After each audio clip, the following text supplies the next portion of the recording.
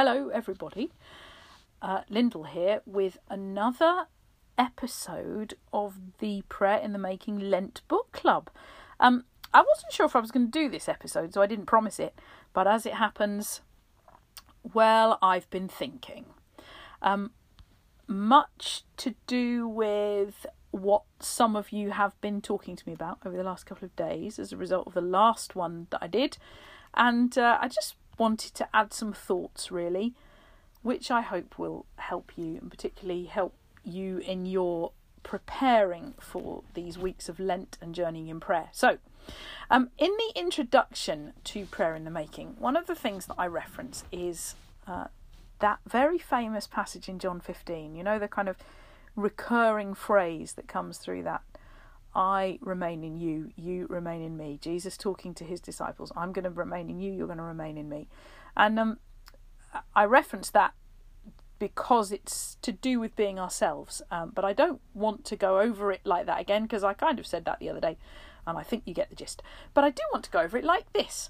I've heard that passage spoken on so many times, and amazing, talks on it. And I've heard all sorts of things about what it is to be a branch in the vine and staying connected with God like a branch connected to a vine. I've heard it preached on and talked on from the point of view of, your words, that God's words remain in me, that his words remain in me, so I need to keep on reading the Bible. And I've heard lots of interpretations, which I love and which have taught me an awful lot over the years, about my responsibility to stay connected to God, as it were. If I choose to walk away from God, that's my doing, and it's my lookout, and I can do that. But I think what all of those teachings miss somewhere along the line is the absolute heart cry in those verses, which is Jesus saying, I want to be with you forever and ever and ever. And you know what, people, you don't say that unless you really mean it, and you don't say it unless you really care about the person you're saying it to, do you? I mean, I don't know if any of you have ever said that to anybody over the years, but if you've ever said those words, I'm going to be with you forever, I want to be with you all the time, I want to be in your company, I love you, I want to be around you, that's not a thing you say to the bus driver. Well, maybe you do, but if that's the case, you've got a bit more going on with that bus driver than I have with any bus driver I've ever met. Those are words you say because you love the person and because you can think of nothing finer than sharing life with them. And that's the hint, that's the catch, that's the not the catch, that's the thing we need to catch from that passage. That's the takeaway, if you like, from John 15, is that Jesus longs to be with us. That Jesus is giving his promise, his pledge, his commitment.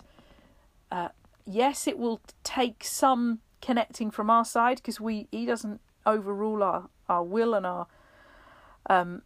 our control and our choices, etc. But actually, it comes from his heart to want to be with us, to want to keep company with us all the days of our lives. And that's an astonishing truth.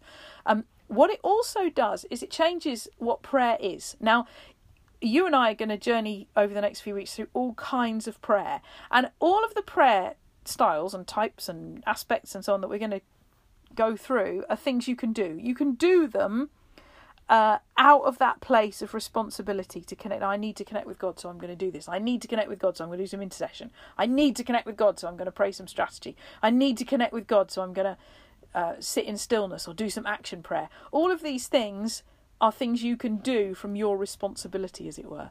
But I know they'll be good. There'll be good disciplines. There'll be good things to learn. But let me tell you, they all change the moment you know quite how much he likes you. The moment you know quite how much he loves and cherishes your company. That changes things, doesn't it? Changes how you talk to someone. I could go to the bank manager tomorrow. Well, I couldn't, because tomorrow's Saturday and they terrible service on a Saturday. I could go to the bank manager any day apart from Saturday and Sunday maybe. I think I might be getting stuck in a tangent here. And I could sit and talk to the bank manager about my 5-year plan. I could talk to the bank manager about what I want to do, what I want my life to be about by the end of the year, this year, what the bank could do to help me, where I want to be in 5 years' time, what the bank could do to help with that, what I might need, how the bank could help provide for me in those things. Like, that could be a really inspiring conversation. But it ain't nothing like having that conversation with my life partner. It ain't nothing like sitting down with the person who you've chosen to share your life with and talking about your hopes and dreams for the next 5 years. That conversation is different, isn't it? That conversation is full of vibrancy. That conversation is, well, hopefully, so long as you want to go in the same direction anyway, that conversation is full of hope and full of excitement and full of possibility, and you come away from it not just having a few forms to sign for the next lot of loans that you're going to need to accomplish all your great life goals. You come away from it knowing that you have company on your journey. When we pray, yes, we can go and ask for stuff like we'd ask at the bank. Yes, we can go and ask for God to help us in our things. Yes, we can go and have a conversation about our lives, but it's not the same talking to the bank manager as it is talking to your life partner. What about praying for your friends? One of the things that I do sometimes, and I'm sure you've done it from time to time, is going to the chemist to collect a prescription for a friend. My friend needs these drugs, so I've come in to the chemist to pick up these drugs, and I'm going to take them back to my friend who needs them. You know what? That's wholly different, isn't it, to sitting down with, say, a member of your friend's family and talking together about this person whom you both love, talking about this person who you both want to see get better, talking about this person who you both are really invested in seeing healing for. And that's what praying for our friends is. It's not popping into the heavenly chemist going, "Dear Lord, please could I possibly have a prescription of healing for this person, and this person needs a prescription of peace, and this person needs..." You're going to one who loves them 1,000,000 times more than you do, and to one who loves you 1,000,000 times more than you know you're loved, and you're going to him to talk about this person that you're praying for. Do you see how that changes the conversation? I can go into a shop and I can ask the shopkeeper to give me, this is close to a story Jesus told. I can ask a shopkeeper to give me a loaf of bread. Well, probably not give me, but sell me a loaf of bread. And that's fine. I can do that and I'll get the bread. Or I can go to a friend and I can say, "I'm out of bread. Is there any chance you could help me with some bread?" Well, I probably won't just get bread. I'll probably get sandwiches. I get something way better. When we know that we're speaking with one who loves us, we're speaking with one who is passionate about us, who has longed for nothing more in all of creation than to keep company with us, those he has made, created, formed, and loved before we even existed. When we know that's who we're meeting, that changes all the disciplines into something that comes alive as a life of prayer. And I want to suggest a little activity for you. See, chapter 1, the introduction, not chapter 1. The introduction doesn't have activities, so I'm going to give you one that you might want to try over the weekend because it's exciting. And it's this. I want you to imagine that you're walking into your boss's office, okay? I don't mind whether you've got a boss, but I think you can all imagine what that feels like. So your boss, maybe it's in the morning and you're going in to chat about the day, you're going in to chat about some stuff that needs doing, and you're going to go in and your boss is sitting behind a big, impressive desk, and you're going to sit in the chair on the other side. The chair, they're always a bit lower, aren't they? The chairs on the other side, just so your boss can remain impressive and you can feel just a little bit less impressive. So you're going to sit in the less impressive chair and you're going to prepare to have a conversation with your boss. You see, that's how quite a lot of people feel about prayer.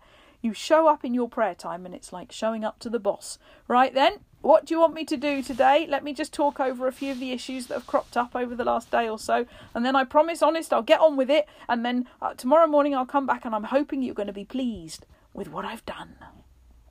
Nothing could be further from being with the one who said he would remain with you for all time. And so, as you sit in that chair and you look over that desk, I want you to picture something. And I think God will have some interesting things to show you that I've never even thought of. But I want you to imagine that the boss gets up, surprisingly gets up out of that chair, walks out from behind the table and says, let's go. Let's go and have this conversation somewhere else. And then have a think. Where do you think a person who has known you since even before you were a tiny dot, where do you think a person who knows you and loves you more than anyone else in the universe knows you and loves you, where would that person take you today? Where would that person take you to talk about the day ahead? Would they take you to have ice cream on the beach? Or maybe for a walk up a beautiful mountainside? Or maybe to a cosy tea shop? That's where God would take me. A cosy tea shop, nice sofas, good cake. You know, where is God going to take you for that conversation that is not about employer-employee, that is not about having to get it right all the time, having to or dropping in to ask for a favour from a distant colleague, but one who loves you? Where would the person who loves you take you? Just take a few moments sometime over this weekend and do that. Maybe before you, just as you start your next prayer time. Don't kick into all the usual. Just do that little visualization if you can. See where you end up with God. And you might be surprised by what he wants to say to you through that little encounter. Because prayer needs to be so much more than the slightly arm's length distant thing it sometimes is in our lives. I'm just going to finish by reading you a quote which I very much love by Henry Nouwen.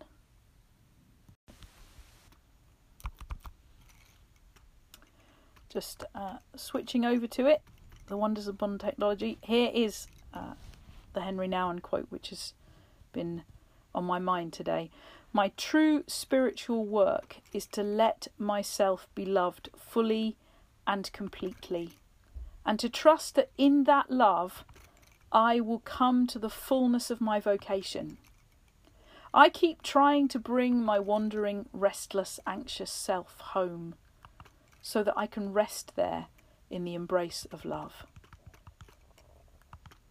May you know through the journey that lies ahead that you are loved. And you know what, if I had to pray anything over all of us in all of this, it would simply be that we'd come out at the end of it, as it were, knowing how deeply loved we are. If you get there in prayer, then the rest really comes pretty simply, actually, I think. So I pray that over this weekend particularly, you will know that the one who hears your prayers is not distant, is not cross, is not critical, is not just waiting for you to trip up. The one who hears your prayers loves you more than anybody has ever loved you. And the heart cry of those verses in John 15, he simply wants to be with you, to remain with you all the days of your life. Amen.